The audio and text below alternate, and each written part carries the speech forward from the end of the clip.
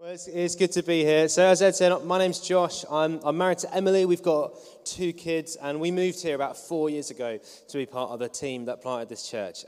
And we love being here. We love this church. We love that we get to do it in beautiful, sunny Devon. And if you've never been here before, then you are super, super welcome. I hope you're having a happy time. Hopefully this is a happy place. Last week we began this new teaching series, and we heard about this young man called Jeremiah, who God called to be a messenger, or the Bible calls it a prophet, to the people of Israel. But Jeremiah says, I don't think I can do that. No thanks. And it's understandable that Jeremiah was hesitant, because God had called him to be a speaker of truth in a period of significant moral decline in Israel. I don't think I would have wanted to deliver a pizza to these people, let alone a message from God. But you see, God loved them too much, and he thought far too much of them to let them carry on wasting their lives in this way. So Jeremiah was called to speak some unpopular and unwelcome words. So today we're going to tackle one of his first messages. And I'm going to warn you, it's not a comfortable one to read. If you've ever read any of the Old Testament prophets, you might have found them to be a little bit full on, a little bit sort of swashbuckling in their language.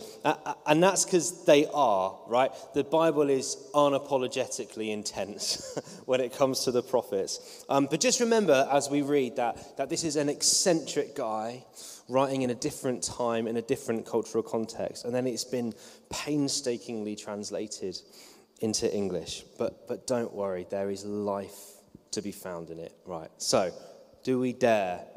Shall we do it? Yeah. Ed wants to, so we will. So this is Jeremiah chapter 4. I'm going to read from the New Living Translation. And it should appear on the screens. O Israel, says the Lord, if you wanted to return to me, you could. You could throw away your detestable idols and stray away no more. Then when you swear by my name, saying, as surely as the Lord lives, then you could do so with truth and justice and righteousness. And then you would be a blessing to the nations of the world, and all people would come and praise my name. This is what the Lord says to the people of Judah and Jerusalem. Plow up the hard ground of your hearts. Do not waste your good seed among the thorns. O people of Judah and Jerusalem, surrender your pride and your power. Change your hearts before the Lord, or my anger will burn like an unquenchable fire because of all your sins. And mic drop. Do we want to say amen to that? I don't know. Let's just take a breath. When I was a kid, we lived in the Channel Islands. And when you live on an island, you get really used to traveling back and forth. And I was about 16 or 17, and my younger sister and I had been over to the UK to see friends separately. And so we were traveling back without our parents. And the flight was uneventful, but when we landed, the customs officer's dog went absolutely bonkers at my sister. And Guernsey's a really chilled out place. It's beautiful. It was a great place to grow up. It's very safe. There's really low crime rates, but they have ferocious drug laws. And apparently the Channel Islands are like a drug smuggler's paradise. So my sister and I are pulled into this side room. Like I say, I was about 17. She would have been about 15. And this drugs dog will not stop barking. There's something about my sister that's really wound this thing up. So I look at my sister and I lay into her in the way that only an older brother can do. I'm saying, where have you been? Who have you been hanging out with? What have you got on you? What's in your bag? This is all on you. I am not going to prison for you. You have brought shame on our family, all of this, and the dog is making a racket. And then there's the customs officers, and they're also like barraging her with questions. They're saying, where have you flown from today? Have you seen anyone before your flight? Is there anything on you that we need to know about? What is in your bag? And the dog is getting crazier and crazier. And she finally manages to get a word in edgeways. And she says, "You don't understand." She said, "I'm friends with the dog." And it turns out my sister had been spending her weekends volunteering at the shelter where they look after these service animals, and her and this particular dog were best of friends. The drug squad let us go when eventually she was able to back up her story by telling them the name of their dog. So I felt pretty sheepish for being such a cross older brother. You know, every relationship encounters moments where things are strained, where things aren't easy, where there are conflicting perspectives. And the book of Jeremiah is written at a time when the relationship between God and his people was struggling. So hear this. If you are struggling in your faith right now, it's totally okay. It's biblical. Right. If you're new to this, if you're not sure about this Jesus thing, if this is your first ever time in church, when we say you belong here, we really, really, really mean it because the Bible is full of people who weren't sure. Right. Now, if you open a Bible, you'll find that the first sort of probably quarter we call the Old Testament.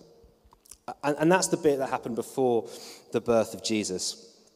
And the Old Testament or much of the Old Testament is the story of God establishing the nation of Israel. Now, today when we talk about Israel, it can be a little bit divisive because it's a really complicated part of the world, right? There's all sorts going on there. But today we're talking about ancient Israel. And the Bible says that the ancient Israel with this tiny underdog nation who were chosen by God for a special purpose.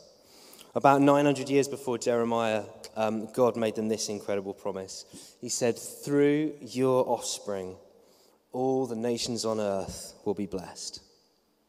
This was a promise, an agreement, a covenant that God made with the people that was meant to define them. And so God commanded them to set themselves apart, to be different from the surrounding nations as a sign and a reminder that they were there for a specific purpose. And so they lived in particular ways, they ate in particular ways, and they dressed in particular ways. And some of their laws are still written in the Bible for us, and a ton of them are, if we're honest, really peculiar. Notably bizarre is that... but apparently really important for the writers of the Bible, is that as a physical, irreversible sign that they were set apart, God commanded that all the men were supposed to be circumcised. Aaron, it's all right. You really pulled a face when I said that. It wouldn't have affected you. I mean, I think it's extreme. Like, I was thinking a team T-shirt or a lanyard would have done the trick, right? But whatever, each to their own. Israel was set apart for this key purpose, that all the nations of the world, all people would be blessed through Israel because one day Jesus was going to be born among them. They were called to be this people of truth and justice and righteousness, who would walk closely with God because their purpose was to set the stage for Jesus. Now, Jesus, this King of heaven, who would take his crown off and step down from his throne and be born among us because he wanted to be with us. Jesus, who would show kindness and dignity and healing to people, irrespective of whether they looked like they deserved it or not. Jesus, who would amaze people by showing them what God is really like, and this way of demonstrating both justice and mercy at the same time. Jesus, who would die on the cross, who would make a way for us to have right relationship with God again, and then he would rise from the dead victorious. Right? Jesus was going to change everything. Now hear this. This is cool. Israel was supposed to be the environment from which the good news of Jesus would be launched into the rest of the world. What an amazing thing to live for. What an amazing thing to build a society for. Just like the Israelites of the Old Testament, I think that you and I are made for a purpose. I think we're called to something incredible. I believe that God is calling us to live lives that are distinctive from a lot of what we see around us and to set the stage for Jesus.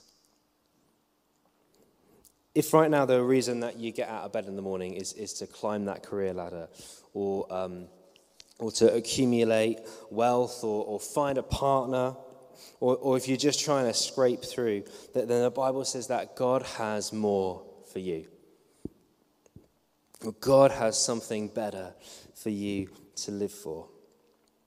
I believe that the Bible shows us that we have a purpose, which is to love God and be loved by God, and to live a life of truth and justice and righteousness. Much like the Israelites, your life is to be a place from which the goodness of Jesus will flow. Check this out. This is from 2 Corinthians. So this is written in the New Testament. So after Jesus, God put the world square with himself through the Messiah. That's Jesus, giving the world a fresh start by offering forgiveness of sins. God has given us the task of telling everyone what he's doing. We are Christ's representatives. God uses us to persuade men and women to drop their differences and enter into God's work of making things right between them. We're speaking for Christ himself now. Become friends with God. He's already a friend with you. That is a cool passage. I love that. In our old church, we had this project called King's Table, and every week we'd serve probably 200 hot meals to homeless and vulnerable adults, and I got quite involved with it, and it was like the gritty front line of the church. It was the business end of being the church, and I loved it, and I learned this really important lesson when I was there, which is that feeding people a meal is really important. And having a supply of fresh sleeping bags is really, really important. And giving people the opportunity to have a free haircut is really important. And helping people understand the benefit system and the housing system and what they might be entitled to. All of that kind of stuff is really, really important. But taking the time to dig really deep and really notice someone. Treating them with genuine kindness and dignity. That is what really made someone's day. And over and over and over and over again, I found that it was that prepared someone to respond to the gospel. That's what set the stage for Jesus in their lives. And believe me, I'm not that nice. People think I'm a nice guy. I'm actually quite cantankerous. Digging deep and going, Jesus, I want to be like you because this person deserves it. You say that they are worthy of your kindness, so I am going to be kind to you. That is what set the stage for Jesus in their lives. I believe, right, that God has positioned you for the people around you. And not just the people who are suffering and the people who need homes and all of that kind of stuff, or the people who aren't Christians yet. Like, you are to set the stage for whoever is nearby and whatever it is that Jesus wants to do in their life next. And think about, if you're married, your spouse, your friends, your colleagues, the pupils or students that you study with, the cashier on the checkout who you just have, 2 minutes with, or if you're a parent, your kids. Jesus said this. He said, "Let your light shine before others, that they may see your good deeds and glorify your Father in heaven." Just ask yourself, is my life a place from which the goodness of Jesus flows? I don't mean, are you a nice person? You're all nice people. Of course you are. Is it a place where the goodness of Jesus flows? Now, I'm trying to keep this light. right? But you heard the passage. We live in this postmodern age where the idea of self-rule is really, really popular.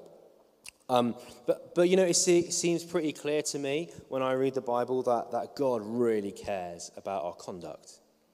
He really cares about our conduct. He's given us a Bible that says this is the way that I want you to live. So he cares about our behavior and our attitudes, right? And I don't think it's because he's a killjoy or because he's a control freak, but because how we spend our time really makes a difference. And we see in our passage today, in a really uncomfortable moment, that God gets angry with the Israelites. And I think this is because he sees the extent to which they're wasting their lives. They're just getting it wrong.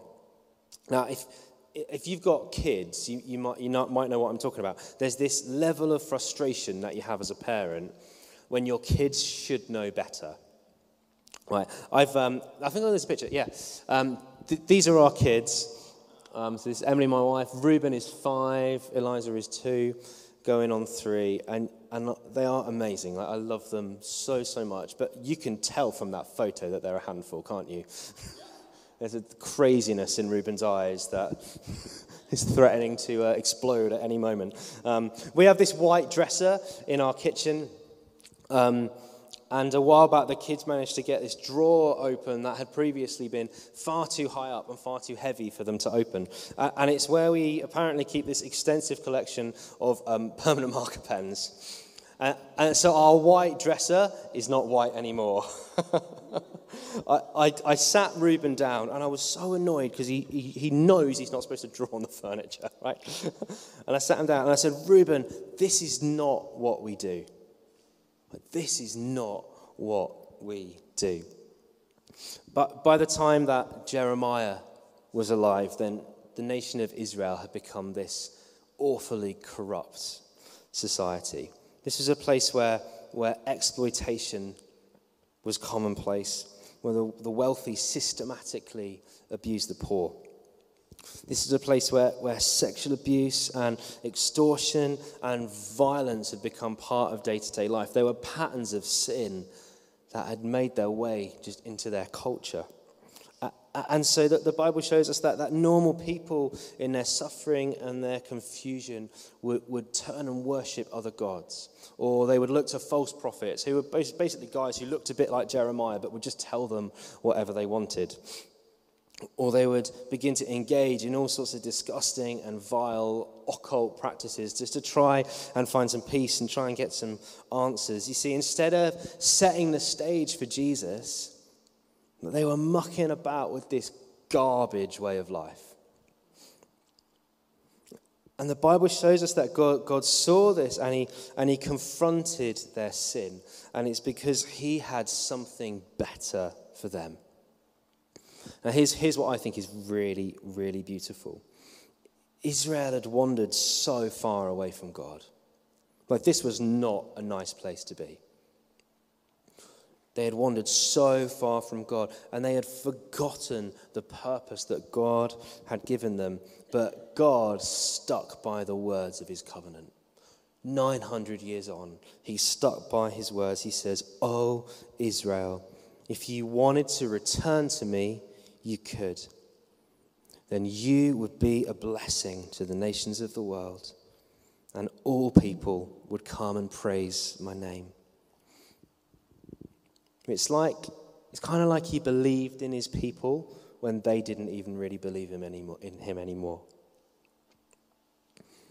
So I want to ask you a few blunt but really, really loving questions.